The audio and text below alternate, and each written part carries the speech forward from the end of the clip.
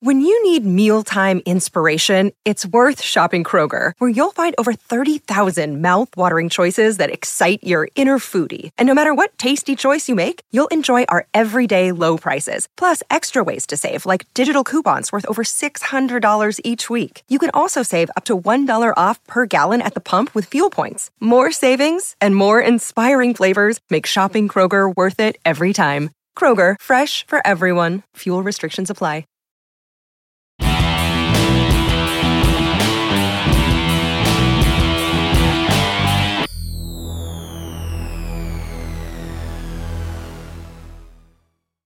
Welcome to this next installment. First, if you may not have known, Star Talk, which we've been running for many, many years now, has a new spin-off program called Playing with Science. Because we recognized that there was a subset of our fan base who loved the science of sports shows that we did for Star Talk. Football, baseball, hockey, soccer. And so we figured, let's create our own subdivision of Star Talk called Playing with Science. And your main hosts there are Chuck Nice. Chuck. Hey, man. How are you? Dude. Yes. Dude. Good to see you. You're in from the UK. Yes. Just before they separated. We got you just before. Right. Gary made his own Brexit. What they did was they sent me over to the US with a long rope. And at this present moment, we're just tugging the UK towards the USA away from France. It's very gentle, very slow, but we're getting there. So Gary O'Reilly, they are the two hosts, and I'm kind of interloping now because I'm the resident astrophysicist. Yeah. So we're talking about baseball and pitching. And dude, we got you here. This is great. I'm happy to be here, and thanks for coming, guys. Man, and you've so one of the reasons why people make themselves available is because they have a book. And so you got a book that just came out. Oh, I did. We don't have to talk about that, though. Well, let's not take any time away from the science. Let's not do that. Okay, he does not have a book out. It's called Failure in Time for the Biggest Game of My Life. I love that. Gary's the guy that you go to dinner with and you're like, let me get this. He's like, go right ahead. So 14 years? 14-year career? Yes. And in that, my crack team of researchers, 136 wins, 116 losses. Yes. All right. So it's good to be on the upper side of 500 in this game. Absolutely. Good. 13 shutouts. Nice. Okay. 1,590 strikeouts. Nice. Wow. Very nice. Oh, you didn't know that? No, I didn't. Yeah, we'll tell you. We'll tell you more. How many times you scratched your balls? That was another one here. Rubbed his ball. Sorry. 5,600. I'm from the school. The longer I look at my stats, the least impressed I get over the years. So Just don't look then. Yeah, no, we're good. So let me ask you something. What we try to do is mix science with everything we see in life and in pop culture, and find it if you didn't even know it was there. And so what I always want to know, you as a professional baseball player, were you ever thinking about the science of the pitch at all, or is it just kind of you're feeling it and you're just going with the flow? No, I think you think about the science all the time. I mean, it depends on, I guess, who you are and what you like out of the game. I mean, you're trying to, at some point, spin a baseball. The more revolutions it has, the better pitch it's going to be. So you try to maximize that. Better as in more confusing to the batter. More confusing to the batter, more break. You're not only full with that, but break is, just in case we have new listeners, break would be, there's the trajectory you think the ball has coming in and where it actually lands as it crosses the plate. Yes. And that's the break. Yeah, the break. And also you can change the break by your grip. So if you want it 12-6, you're more on top of the baseball, getting the seams to turn over 12-6. And if you've only used digital clocks before, no one will have any idea what that sentence meant. Right. That's right. Remember, I played 30 years ago. How old are you? You're 13. He does not know what 12-6 means. I'm trying to know. Okay. North to south. I bet he does. Still work? I bet that young man does know exactly. He does look kind of smart, so he would know it and for that reason. He's in there. He's actually wearing a Patek Philippe watch, so I don't know how rich you are, young man. It's not his fault. It's passed down. Passed down. That's correct. Right, Ron. So go on. So 12-6 would be top to bottom. Top to bottom. But if you change your position on the ball, you can have it more where it goes from, I can't say the clock now, but from 2 to 8. So you can change how the pitch breaks. One thing I tried really hard to do, and I never could do it, is the thing that we called carry. When you throw a fastball, 4 seams, just by gravity alone, the ball at some point is going to fade. It's going to start to work its way away from the intended target.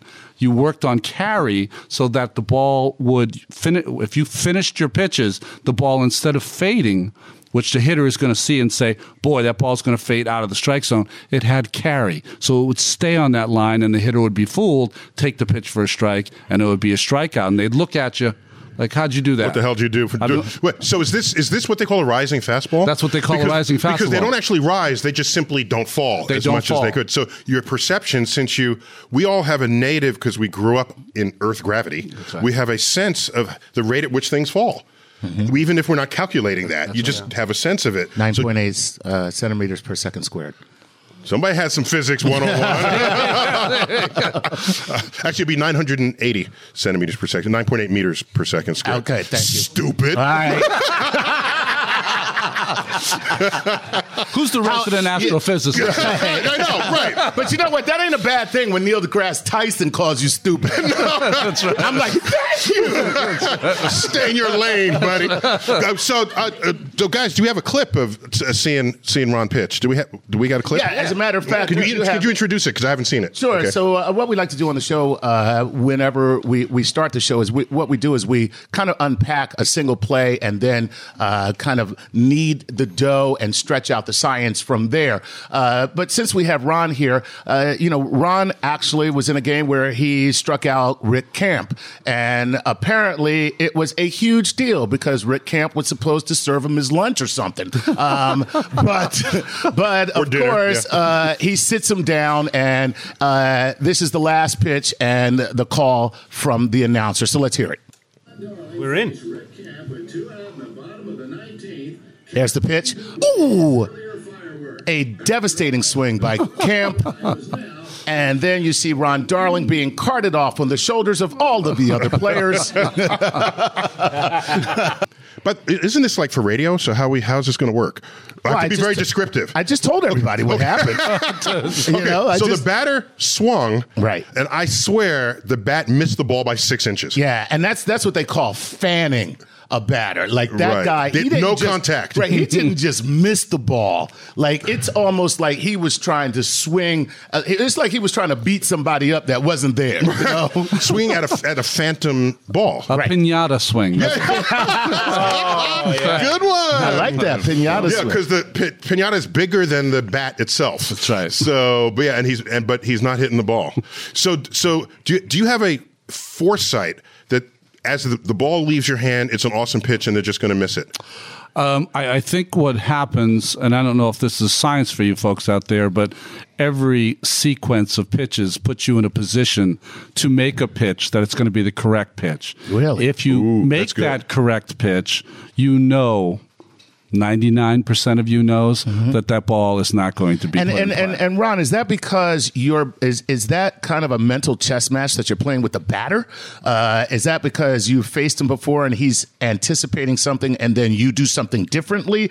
Or is it just a general psychology that if I have this pattern, 1, 2, 3 curveball and then fastball, or 1, 2, 3 fastball and then off speed, that I'm going to get you? I think it's a combination of all those things. I think that what happens within the framework of an at-bat is that you are trying to set the batter up to a point where the pitch that is coming can't be thought of before, can't be anticipated, can't be put in play. And if you do it correctly, as a pitcher, you really are playing chess. But on the bad days, it's more like Chinese checkers. It's just kind of trying to figure stuff out. You did lose 116 games here. Exactly. So, yeah. Do you get halfway through the pitch and go, I've seen something I don't like, and go into a different mode, a change of thought or process? You mean in the wind-up you're talking about? Yeah, that's a great question. Yeah, there are times when you get to the top of your wind-up where your leg is as high as it's going to be, and you're supposed to have kind of a balanced position before you proceed to the plate, and you're like, shit. I'm in a little bit of trouble here. That was the moment I was really trying to get to. That particular moment. How to articulate that moment? Yeah. Yes, yes. Yeah. And has that ever been because your leg was so high that you actually just did that? Yeah, right. Not a shit. That never happened, thank God. Yeah. But then again, if you're a batter, probably how many have never faced you before? They've all got your pattern. So I know if you're going to go 1, 2, 3, fourth one's going to come at me in a certain way. How many people... Wait, Gary, it works both ways. Yeah, absolutely. The batter has seen the pitcher, and often you get a fresh batter, a rookie, not just a rookie, first time at bat, and they hit a triple or a home run, and, here's the next great player. No, they just haven't seen him yet. Right. Yeah, you guys just know how to pitch to him yet. I think that happens in like a lot of sports, because even in football, when you have a young quarterback who defenses haven't seen, that quarterback often his first 2 or 3 games, everybody's like, this guy is a phenom. He's amazing. And all the defenses around the league are like, just wait, bitch. Exactly. So true. True. The analysts haven't got to him yet. Right. They haven't cut that tape up just quite yet. I think also knowledge can be your enemy. Really? In the sense that you Don't say that in front of me. Knowledge. Okay. Just whisper that. Knowledge can be your enemy in the sense of too much knowledge. You have so much that at some point, I call it double thinking. You're facing a batter, you faced them before, you know exactly how to get him out, and some part of your brain says, wait a minute, he's got to catch on. I mean, I've been doing this for 4 and 5 years. He's got to catch on at some point. Let me try something different. A ringing double off the fence, and you're like, I double think there. I should have just stayed with what was working. So we can break down the path of we can break down the forces on the ball. So the mound. Remind me how high the mound is relative to the rest of the field. 15 feet. No, how tall the mound is above the ground. Sorry, 15 inches. 15 inches, Yeah, okay. And I'm old enough to remember That when would the be mound so was... cool if it was 15 feet. Oh my God, that'd be the coolest game ever. It'd be called Beanball. That's right. So I'm old enough to remember when the mound was taller than that. That's right. And they wanted to give more an advantage to the batters just to get more action in the game. I think I made a mistake. It was 15 inches in 1968 when all the pitches now 12 inches Thank now. You, Yes, there it is. So that reduced the advantage. I just love the fact that Neil knew that it was 12 inches, but he was going to let Ron stay at 15. He's just like, yo, dude, you're a Major League Baseball player. You don't know how high now it is. I can't help you if you don't even know that. Exactly. Right. So there's not only that, and there's so much written about tall pitchers, even though they're not always necessarily the best. When I'm thinking of who's the guy from Boston, the short pitcher. Pedro Martinez. Pedro Martinez. He couldn't have been more than 5'10". Yeah, 5'10", 5'11". Yeah, around there, and he had awesome pitches. But let's go with this. So you got a 12-inch mound. There's a tall pitcher. Your arm is high up before you release it. So now you have the speed of the ball, gravity pulling it down. You have the spin that you put on it, and then the aerodynamic forces that influence its trajectory. So all of this is going on. And so I love the way Chuck thought of it as this chess match between you and the batter. And so what I like about baseball, and I wonder if people thought about this, if it is humid out, okay, it will be lower atmospheric pressure than if it is dry air. Because for every molecule of dry air, what's the air we breathe? It's got oxygen, that's 21%, and mostly nitrogen, okay? Nitrogen molecule, which is N2, 2 nitrogens attached together. So stay with me on this because it's worth it, I promise. Okay? So just watch this. So nitrogen, the number of particles in its nucleus is 14. So it has 7 protons, 7 neutrons. You have 2 nitrogen atoms together, it's 14 plus 14. So nitrogen weighs 28 in these units, okay? Mm-hmm. If you swap a nitrogen molecule with a water molecule, because now you have humidity in the air, water is what? We all know, H2O. So H, its weight is 1, because it has 1 proton in the middle, and I have 2 of those, so it's 2. And we got an O, 1 O, which is oxygen, and its weight is 16. So in these units, nucleon units, the weight of a water molecule is 16 plus 2 is 18. The weight of a nitrogen molecule is 28. So if you're moving through air and breathing air that has any humidity in it at all, it weighs less than dry air. And so because of this, there'll be less air pressure to help you in a pitch. That's my point. Wow. Really? Yes. And That's I don't amazing. know if pitchers think And about it does this. seem counterintuitive because when you breathe humid air, You think it's heavy. It's thick. Heavy, yeah. You know, stick. No. So but So that's not awesome. only That's great. will a pitch curve less in humid air, a ball can be hit farther in humid air because the air weighs less. So the mass of the drag on the ball as it plows through the air will be less because the air doesn't weigh as much because you have water molecules sitting in its place. And I don't know if they thought about this. I'm thinking every baseball player I've ever met, including myself, think exactly the opposite. The opposite. Exactly the opposite. In moist air, a ball can be hit farther because there's less drag on it, and because there's less drag, your curveballs won't curve as much. Okay. You need dry air in any case, and cooler air even more so. Now, when people talk about Colorado, which is at Mile High, That's another example. Why doesn't the ball curve there? Do you think? No, for the same reason. For the same When reason. you're mile high up, there's less atmospheric pressure. So in the limit, thin air or dry air gives you the same effect. No, thin air or the thin air because you swapped the molecule out, Right. Okay. Or low pressure air because you're at high altitude. Okay. Both of those will reduce your ability to throw a curveball. Wow. And so what I wonder is if you're not thinking this, and then you have a game. So I had a bad day today. Maybe it was all atmospheric, and you weren't factoring that into how you should have handled that game. I'm just trying to figure out how to get rid of some of those 116 losses. So let's find how many were in Colorado. I can figure somehow I can get maybe to 82. After the fact, fix the books. That's right. Yeah, that was a weather loss, not because you didn't know what you were doing. That was an atmospheric pressure loss. That one's not on me. That's something else. Exactly. Did you have a favorite pitch? One that you went, you know what? No matter what's going on, this is going to do the job. You know, pitchers change over time because your skills when you're 24 are not the same when they're 30 or 32. That's interesting. Your evolution of your pitching style changes as your career progresses. Yeah, and I broke my thumb in '87, which when you throw a curveball, when you throw a good curveball, you're able to tuck your thumb, okay? So you pull on the seam and you push with the thumb. Pull and push. But because I broke my thumb, I had to pitch straight with it, and I could never get that revolution again. So I Why had to did you break change. your thumb? I was diving for a bunt. So you earned it then? I earned it. Okay. Oh, yeah. I thought he was diving in the Caribbean. No. Exactly.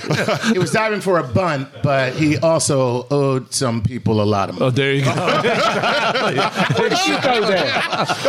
And they got thumbs to take care of Charlie, they took my thumb, Charlie. They told me not to go to Bensonhurst that night. I didn't think about it. So that's fun. Okay, diving from bunt. That's noble. Wait a minute. Very noble. Ron, can you show that again? So for those of I'm you watching from this who are angle? not here, Okay. this Oh my is the gosh. most uncomfortable position that you could be in. So when you throw a curveball, Yeah. so you, right now, for those of you listening, Ron has two fingers across the top of two seams at where the seams come together at the most narrow point of the ball. And then underneath that, instead of wrapping your thumb, which would be like the way you would think Yeah. that you That you would wanna do it, throw which your is best. you take Come the underneath. flat part of your thumb where the fingerprint is, put it up under the ball, and you throw it. No, what he did was take his thumb in the most unnatural position possible, which is bending it back towards the end of his hand, and put it under the ball, and that's how you throw that thing So every it's kinked time? at his knuckle. Kicked at his knuckle. Yeah. You pull with your middle finger, push with your thumb, and I know people can't see this because it's on radio. Right. But I have a scar on my thumb from throwing that pitch still today. Yeah. Like a long scar because it used to sit right on that seam and it would rip it all the time. And you'd leave a game many times with this bleeding. And Wow. That's called a blood ball. Yeah, Get blood. the old blood ball. How long did it And take does you? that change the rotation of the ball when you put a little blood on it? yeah. And is that legal? It is. It's a vampire ball, they call it. And it scares them just enough. This podcast is supported by FedEx. Dear small and medium businesses, no one wants happy customers more than you do. So you need a business partner just like you, like FedEx, who understands your passion for serving your customers because they have the same commitment towards you. That's why FedEx offers you picture proof of delivery, packageless and paperless returns, as well as weekend home delivery to 98% of the US on Saturday and 50% on Sunday. See the FedEx service guide for delivery information. What's more, FedEx Ground is faster to more locations than UPS Ground. Trust FedEx for timely deliveries. See what FedEx can do for your business. Absolutely, positively FedEx. Whether you're a family vacation traveler, business tripper, or long weekend adventurer, Choice Hotels has a stay for any you. And that's good, because there are a lot of me's. Choice Hotels has over 7,400 locations and 22 brands, including Comfort Hotels, Radisson Hotels, and Cambria Hotels. Get the best value for your money when you book with Choice Hotels. Cambria Hotels feature locally inspired hotel bars with specialty cocktails and downtown locations in the center of it all. Hey, that's me. Radisson Hotels have flexible workspaces to get the most of your business travel and on-site restaurants.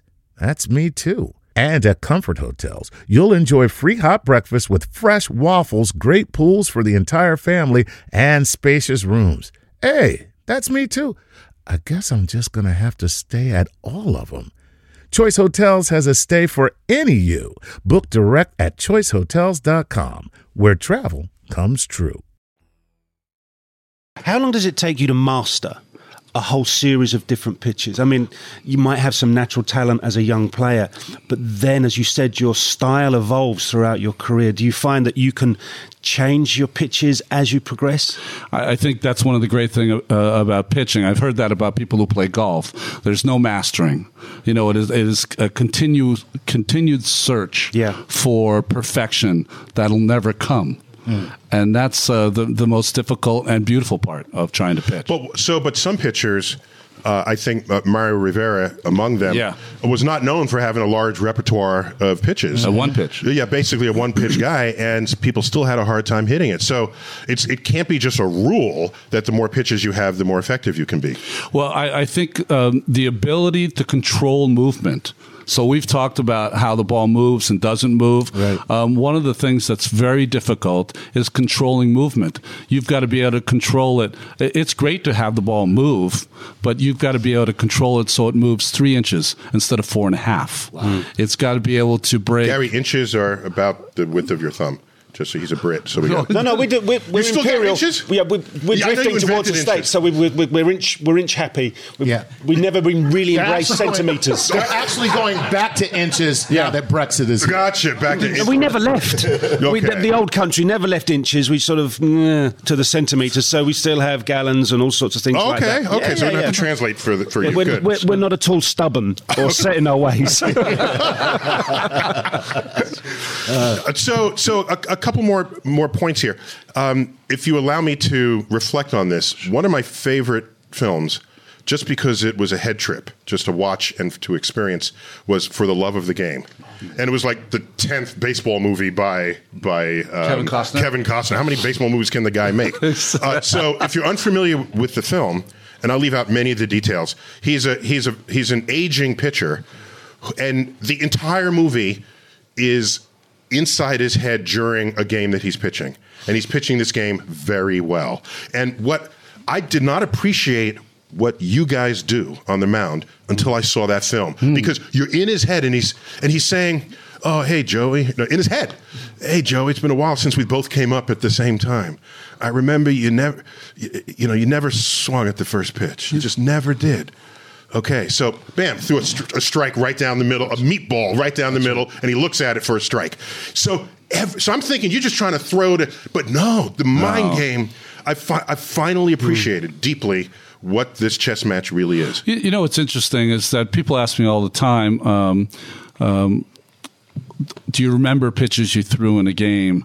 And I try to explain it. If you have children, you remember everything about your child, right? Because it's so dear to you. I can remember every pitch I've ever thrown in a game. If you tell me Wrigley Field in 1984, you faced the Cubs, you gave up 3 home runs, you were knocked out in 5 1/3, a guy threw beer on you as you were coming off the field. What did you throw to say in the third at bat? Boom, I can tell you. exactly every pitch. Wow. Where the Ladies and pitches gentlemen, went, that's how I incredible, missed. by the way. But absolutely. Tell us about all 116 of your losses. To try to understand this. no run support, atmospheric. So you're listening to Playing with Science, a new spinoff of Star Talk, and I'm your interloper host, Neil deGrasse Tyson, your resident astrophysicist. But we've got Gary O'Reilly and Chuck Nice. You're the main dudes here, and who do we have with us? Ron Darling of the New York Mets, The one and only. the one and only, and you had the privilege and honor of pitching for the 1986 World Champion season. So, did you guys feel that the whole season going, or there's a certain inevitability to the mixture of talent that makes the championship team? Were you a team of destiny? Yeah. Well, I you know what's interesting about when you're on a team that's special is that it really it kind of changes how you're going to feel about those people forever. You're in the room. You know something special is going on. Yeah. I don't know because I'm not an actor, but I'm sure if you're in a hit show, it's kind of the same deal, is that not only is everyone special in the room, but you also know that, hey, whatever happens, I'm there, and you're there for me. It's family. And once you have that feeling, it never leaves. Before 86, what was it, 19... the amazing 69. Yeah, 69. The amazing Mets. So I'm born in the Bronx, so I'm fundamentally a Yankee fan. Just forgive me for that. I'm sorry, I'm in the wrong company. Feel free to boo. Feel free to boo, guys. Come on, let it out. I just know that if we go more than 8 years without a championship, we're pissed off. That's right. That's how spoiled we are. So true. Let's move forward into the later seasons, and even just now, you're a sports commentator now. Yes. And could you react to the role of the application of science to sports today, to training, to the analysis, the statistics? Baseball has always had statistics, but now it's reached some other dimension of statistics. That's right. What's your reaction to it? Does that add to the game or take away from the game from the old days? I think it definitely adds to the game. I think the analytics or sabermetrics of the game, the math of the game, just adds to your knowledge of the game. That being said, numbers can be used in so many different ways. And how you use them, let's say we all get the same numbers about whatever we're doing. We're all going to apply same data. We're all going to apply it in a different way. And I think the ones that can apply it, that have the combination of the data, also factoring the human factor, the ones that do it the best with both are the ones that are the better teams. You know what? Speaking of that, so tell me how you feel about when you talk about that kind of data, Moneyball per se, and the book and the movie. The book, well, yeah, you don't have to give me a review, but even though I would appreciate it. Ron Darling gives it 5 stars. That's right. But no, the actual, the actual use of it as a recruiting and as a GM putting together a team. Do you see the validity of it? Yeah. Well, I think the interesting thing about Moneyball is that you have to put it in historical context. It was a team that did not have a lot of money to spend on players, so had to find a new way or a new player that could give them a chance of success that no one else was really factoring in. The on-base percentage, something that's been around for forever, had never been looked at as a real plus on a ball club until Billy Beane kind of the GM of the Oakland A's. And by the way, when I grew up, there was no on-base percentage. That's right, yeah. It's not a thing. That's right. It was just never given. And when they finally came over, they said, hey, that's kind of, I like that. Well, when they talk about pitchers, they always talk about whip, right? Walks and hits per innings pitched. Well, that's always been around. And you knew that if you gave up a lot of walks and a lot of hits, you're not a very good pitcher. So you don't really need the number. Quantify how bad you are. Exactly. Exactly. So you mentioned sabermetrics and then Billy Beane. Billy was a teammate of yours in the Mets. And am I not mistaken, Sandy Alderson is GM currently. So this thing's really quite circular. They're the big genesis of sabermetrics and Moneyball at the Oakland A's. Yet they've got such a connection to the Mets and even to you. Well, that's a great question. And what happened, why Billy really took this on is that Billy Beane was in a first-round pick of the New York Mets the same year they drafted a kid named Darryl Strawberry, who ended up being a fantastic player. They were separated by 25 picks in the first round. So you would think if Darryl Strawberry is one of the greatest of all time or a great, great player, that Billy's got to be somewhere within that planet of players. Nice analogy in front of me. You get points for that. Thank you. But he wasn't. He was a failure. And what he was trying to do, I think, initially was trying to understand with the mathematics of the game how he was a failure. How could that happen? Oh, Wow. Whoa. So it came out of That's his, like trying to the figure whole out why thing my came father out of doesn't him. love me. It was Quantitatively. Yes, exactly. Because we've discussed here with pitching and the whole centre of pitching, and me as a complete layman to baseball understands everything is controlled for you, and everything Billy didn't have in his game at that time was control. Well, I think what happened is he's looking at himself and people who scout the game. So the scouts of the game, when they look at a guy like Billy Beane, 6'4", 195 pounds, had a full scholarship to Stanford. If you put it in the computer, it spits out star. Right. And he was not a star. So he was trying to understand how his team could get a bit of an edge by looking at players not because they look beautiful, but they play beautiful. Right. And that's where it started. But now think about this. I mean, because you said, well, he was a failure.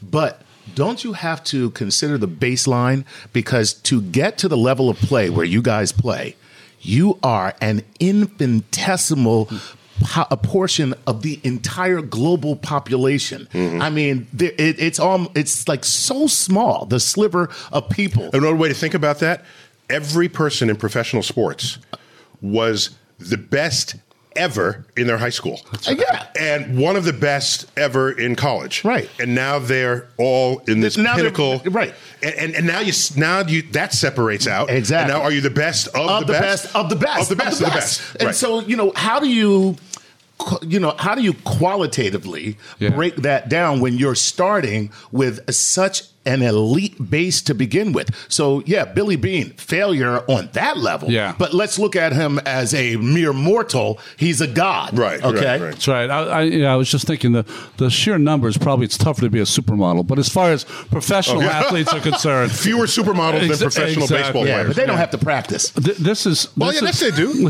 What? I see them in the gym. They're there. Oh, really? Oh, completely. No, I meant walking. What gym do you go to? I like the way you think. He's like, what gym do you go to? you Hands up if anyone else had that thought. The point you make is great, and I think the great preparation I had for it is I went to Yale in New Haven, and I was the best student at my school. Everyone I went in high school, everyone I went to college with was the best student in their high school, their hamlet, their town, whatever. Baseball's the same way. Right. Baseball, you were the best player from Oklahoma. I was the best player from Millbury, Massachusetts, a small town. And what happens is you're thrown into the scrum, and you kind of have to... Nice rugby reference there. There you go. Yeah, I'm on it. You're on it. And you kind of have to just survive, somehow survive through all of this talent. And it's not always the most talented who make it through. Right. And that's exactly why I went to community college. Okay, so I was a star. So I think we go back to Winston Churchill when he says, "Many are called, few are chosen." That would be why the elite are exactly that, the elite. If we go back to... But Gary, that's why we have you on the show, to get Winston Churchill quotes. I know. Here in America, Stick we don't around. know that man. Between midday and one would do Shakespeare. Well, we love that. Stick around if that's your thing. Quoting your people. Yeah, so the other thing is it's okay to have all of these statistics and all these numbers, but is it not more important the question you ask of them that will make the big difference? Well, I think, Neil, what you were talking about before with the love of the game is the film, for the film with Kevin Costner. That is kind of where it's all separated. It's that you're able to process all of this information, but process it very quickly.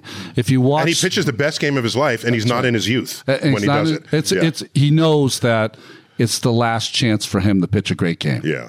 And all the factors that have kind of worked during the movie put him in this position of maybe being able to do something really special for the last time. So what you're saying is that quote is really correct, that 90% of the game is half mental. Yeah, Yogi. That's Yogi Berra. Yogi Berra. Oh, you've evoked one of my heroes. Yogi Berra. We're going to take a quick break. When we come back, more of Star Talks, Playing with Science. And Ron Darling. Yes! Whoa! All right.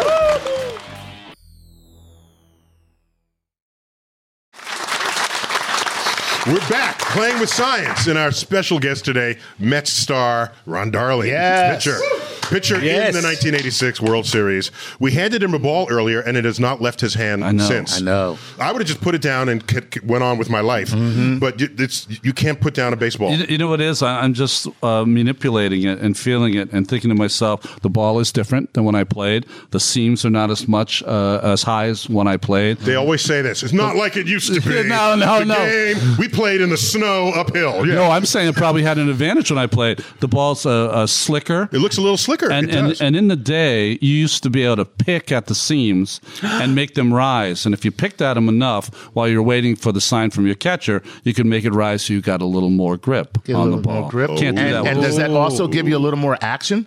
Gives you a little more action. It's probably not 100% legal, but that's kind of what you do. 92.5% legal. So action, well, but it would give you action that you then wouldn't necessarily be able to predict, but that's okay because then neither can the batter. But you know what count it is. So if it's a 3-2 pitch where you need to throw a strike, you wouldn't pick at the seams to get more action. But if it was an 0-2 pitch where you needed the guy to swing at a ball in the dirt, you want as much action as you can get. You guys are so evil, you look at pitchers. that, Man. See, what you've That just is witnessed so here cool. with Ron holding that ball, and I'm a former professional soccer player, and the most powerful thing in the world is a soccer ball in an empty room. Am I right with that? Oh, so It's true. the most. He can't let it go because it just evokes so much of what's been wonderful in your life. So you just, when he's sitting there holding it, it's not like a comforter. It's just something's going off mentally, isn't it? You're getting a little bit of something from years gone by. It's not only Are that. you having flashbacks right now?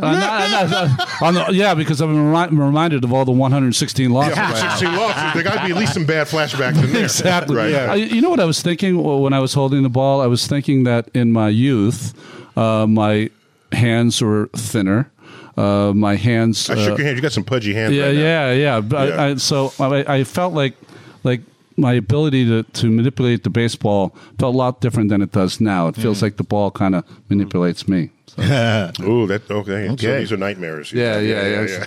That's for another show, I guess. Yeah. So let me ask you something. In your day, baseball and maybe golf are the only sports where, for many, in baseball, there are many positions where you can still have a pouch, a belly pouch, and you can still be good at what you're doing. That's not maybe a lineman in football, perhaps, but most other sports you can't carry around that much body fat. Right. All right, so I don't have a problem with that. What that says is you carry a skill that doesn't only emanate from your physical fitness. And I get that. And as they say, Babe Ruth hit 714 home runs on beer and hot dogs, not on steroids. So I get that. But today, there's so much physiology technology that goes into training. And has that made players better, or just if that makes everybody better, then no one really has an advantage anymore? And is there training you can do as a pitcher? Well, it certainly is, and it's really changed in my 30 years of playing and now watching the game. When I was a kid, you were told not to drink water during a workout. You were told not to lift weights. That would hurt your arm. As a pitcher? As a pitcher. Pitchers were only told to do two things: throw and to run. And not to stop running. Did they also tell you to smoke cigarettes a lot? You know, it's funny. My generation of player, almost everyone smoked. I mean, I didn't smoke, but almost all of the players that I played with smoked, and now I think nobody smokes, which is a good thing. I think it's like anything else. There's a third of the guys that are working out like you've never seen people work out. There's some of the guys that sometimes work out, and then there's a third of the guys that are really doing nothing. But now they can monitor things like your oxygen uptake and measure, your carbon dioxide exhalations and know exactly physiologically what's happening in your body. And they're athletes getting instructions that are so fine-tuned to their physical fitness. And I'm saying, okay, you're getting physically fit, but does that make you better at this sport? That's what I'm asking. Yeah, I think over time, because I keep interrupting. There was Michael Jordan at the top of his game. Right. He goes to play baseball, and he's a 217 hitter or whatever it was. Mm-hmm. So just because you are at the top of your physical fitness doesn't mean jack. And I visit. Again, I'm still talking here. No. I got to get this out of me. No. So. I think I mentioned this on another episode. I love when MLB brings around their trucks and they celebrate the sport, and you can buy baseballs, and they have a pitching cage and this sort of thing. So I go there to see how fast I could throw the ball. I'm a physically fit guy. All right, I didn't play baseball, but I used to wrestle and I rode. I did stuff. Yeah. And I got the ball. And I said, I got this. And they got the speedometer. What do you call it? The radar gun. The radar gun. Speedometer. Yeah, that'd be great if the ball had its own speedometer in it. And so I said, I got this. And I threw the ball as hard as I could. And it was like 78 miles an hour. Yeah. And that's like a slow pitch in your world. And I thought to myself, whoa, you guys are doing something I don't even know about and I will never know about. And so I just want more props to what you guys do and how you do it. If my fastest pitch is your slow ball, it's such a combination of things. In a windup, there's probably 25 things that have to all click and go right for you to be able to throw the ball 95 miles an hour. What's your top fastball? When I played, I threw 95, 96 miles an hour. By the end of my career, around 90 mark. Okay. But to give you an example, Dwight Gooden, one of the greatest pitchers in the history of the game for the Mets, used to throw 96 plus. Darryl Strawberry, who was our right fielder, who had one of the best arms in the game, used to always kid him that he could easily throw over 90 miles per hour. We had a radar gun in Montreal. Darryl has had one of the greatest arms, got on the mound. He threw 5 pitches. None of them broke 80. Broke 80? Wow. None of them broke 80. Whoa. So there's and is that the mechanics? Because you're standing still, you're on the mound, you have to do a windup. Whereas when you're in the outfield, you can grab a ball, run, you throw it your entire body. And you're not trying to hit the inch. You're trying to get in the cross-sectional area of the catcher's mitt, as they can try to recover the ball. That's right. So I don't feel so bad if I threw the same speed as Darryl Strawberry. So you're good. Not quite, by the way. Good. Don't start putting yourself in the... No, I said I threw He's putting himself in the strawberry field. Let's correct him. I barely broke 80, and I was with Darryl Strawberry. You're good. You're good with him. Okay. Well, I feel better now. Let's end the show. Right. Okay. I wouldn't take batting practice with him if I were you, but you got to feel good the way you're throwing. So how much are pitchers today touched by technology? I think they're touched in every single way, from pitch tracks and other things that track every single part of their mechanics, break down every single second of what they do, and they can tweak things as they go along. I don't think everyone has the mental capacity to be able to take what they see and make it work for them in game. Well, that's what practice does. It makes it motor. What's the term? It's acquired history. Yeah. It's just motor memory of something you practice. Muscle memory? Muscle memory. The thing there is, that's what you were discussing when you said you're clocking 95. Yeah. And someone with the abilities of Darryl Strawberry comes up. He hasn't had the history of going through that and the muscle memory of pitching. He's throwing in a different action. Well, and it's not only that. If you're a guy who throws 95 and you're a pitcher, you're going to do that 100 times. Right. Not once, not twice. And you've 100 developed a times. strength in particular key muscles, and that's what goes back to the point you were making about bespoke conditioning programs for certain positions in teams, no matter what. And just a point about you throwing it 100 times, and of course, if you're playing right field, you only have to throw that fast. That's right. Some of the time you get the ball, because it's just got to be a runner advancing to a base when the ball is hit to you. You're right. So he does it 3 times a game. You do it 100 times. That's right. And what you were talking about before, and how to get your body ready for whatever position you play, it's different for pitchers than players, guys who play every day, is that my body has completely changed from when I was a kid. When I played for the Mets, I had a really big rear end, really big legs, because that's what you worked on in those days, because you were trying to transfer. You still have a big rear end. Oh, Okay. thanks. No. I didn't know you were looking. So Hey, Ron Darling got back. I don't even know if it's true, but I think that what you were told is that somehow you're trying to transfer some of that energy that you're putting into your arm and trying to save that by transferring it to your legs and other places. Well, of course, a batter does that as well. That's If right. you look at a professional swing, not a little league swing, of course, it's not just the bat that's turning, it's the torso is twisting and the back leg is pushing, and all of these muscles conspire so that you have peak speed and peak force right at the contact of the ball. That's right. And you pop the ball 400 feet. That's right. And then that doesn't even include trying to have a swing that the contact meets in such a way that you have backspin on the ball, because the backspin is going to keep the ball in the air longer. I mean, that's how far the science can go. Right. When you talk about technology, let me ask you this: with respect to equipment, so in football, wide receivers are allowed to wear gloves that are specially designed to help them catch the ball. Quarterbacks, Basically sticky gloves. Sticky Yeah, gloves. yeah. Quarterbacks are able to wear gloves that are specially designed to help them throw the ball. Would you be accepting of that kind of technology coming into baseball? Well, I think there are pitchers out there that use the combination of the rosin bag. That's what that is, right? Right. Well, I've Yeah. heard a sun tanning solution that they use. I used to use because I figured I got to a point where You I can knew where confess the it ball here. was going. Confess And I'm to us here. confessing. Yes. No What one's I would listening. do, I wore long sleeves, and I would wet the sleeves so that I always had the moisture from the sleeves. Now, I didn't want the moisture from my forehead or from the back of my neck, because it wasn't always the same. But if I wet my sleeve, I was always getting about the same kind of Is moisture. that why And the pitchers right always moisture. touching their body? Yeah, I never figured they're that out. trying to get. They're trying to some get grip. them.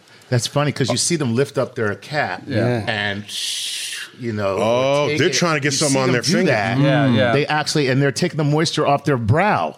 That's So what they're doing, wild. of course, so now, maybe, I don't know if they thought this through.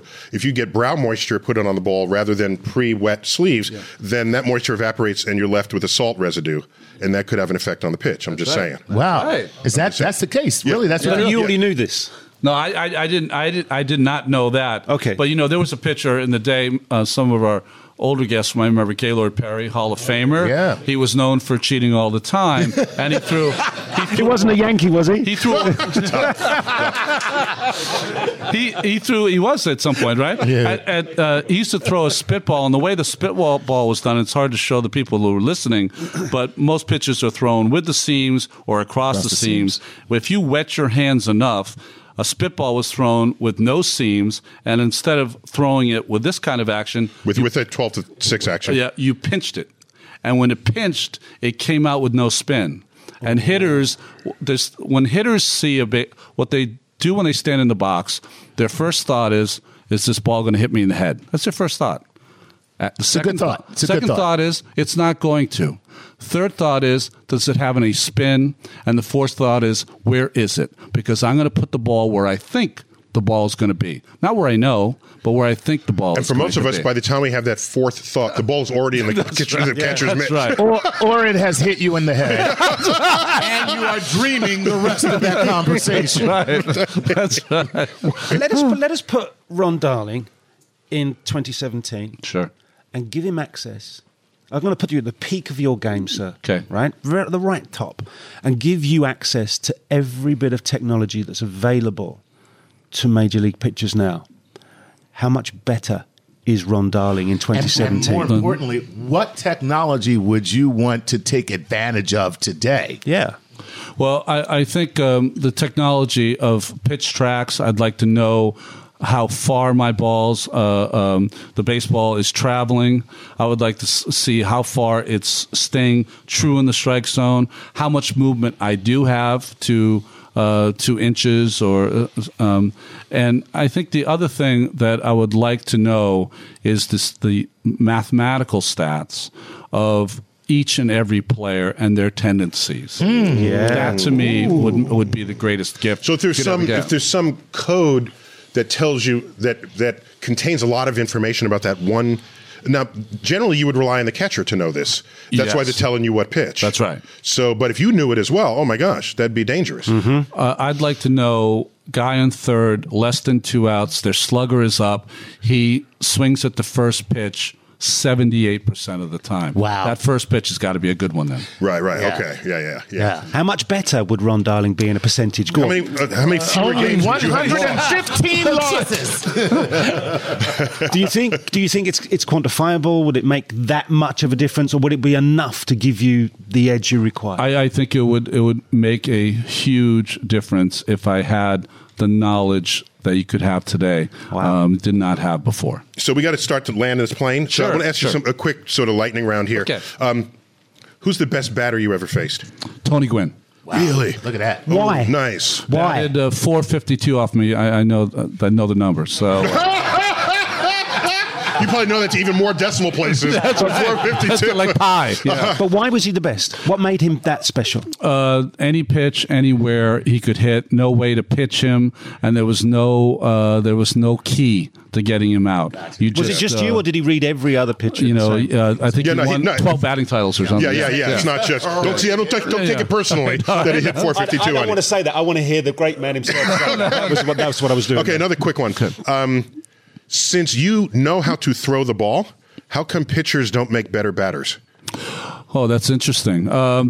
Pitchers don't make better batters because they're considered outliers on the team. No one really considers them part of the team. Very rarely do they get batting practice, especially in my day. So even though I was a good hitter in college, one of the best college hitters of my time, by the time I got to pro baseball, I was not even considered It's not even a honed. part There's no of the honing. team. Honing is gone. So I went 15 years without taking any meaningful batting practice. Okay.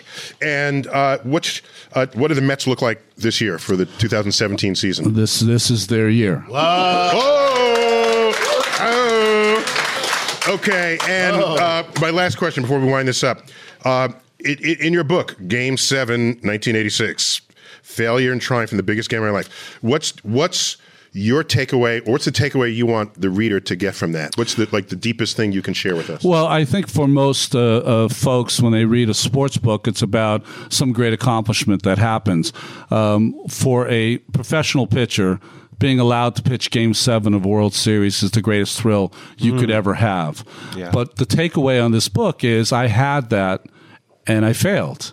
And why did I fail? And I think what happened is after the game was done, and the Mets won, but after the game was done a couple of days later, I said, I was at the top of my game, did not give up an earned run in that series, and I got knocked out in the fourth inning. How did that happen? I thought organically it would go away. 30 years later, it did not. You're still thinking And about that's it. why I wrote it, and as soon as it was finished, I have not thought about that game once since. So it helped. So it was either $150 on someone's couch, write a book, or bourbon, I guess. Only three choices I had. So the catharsis did did wonders for you. It got me through that. The process is that when you're playing professional sports, the other guy is really trying to. Yeah. Happens. Wow. Yeah, There you go. Very That's cool. Ron Darling, thanks for being on Playing with Science. This was a blast. My Yes. gosh, and you can. Of course, you can find Star Talk on SiriusXM Insight channel 121, I think that is. And we're on every day at 5 o'clock, I think.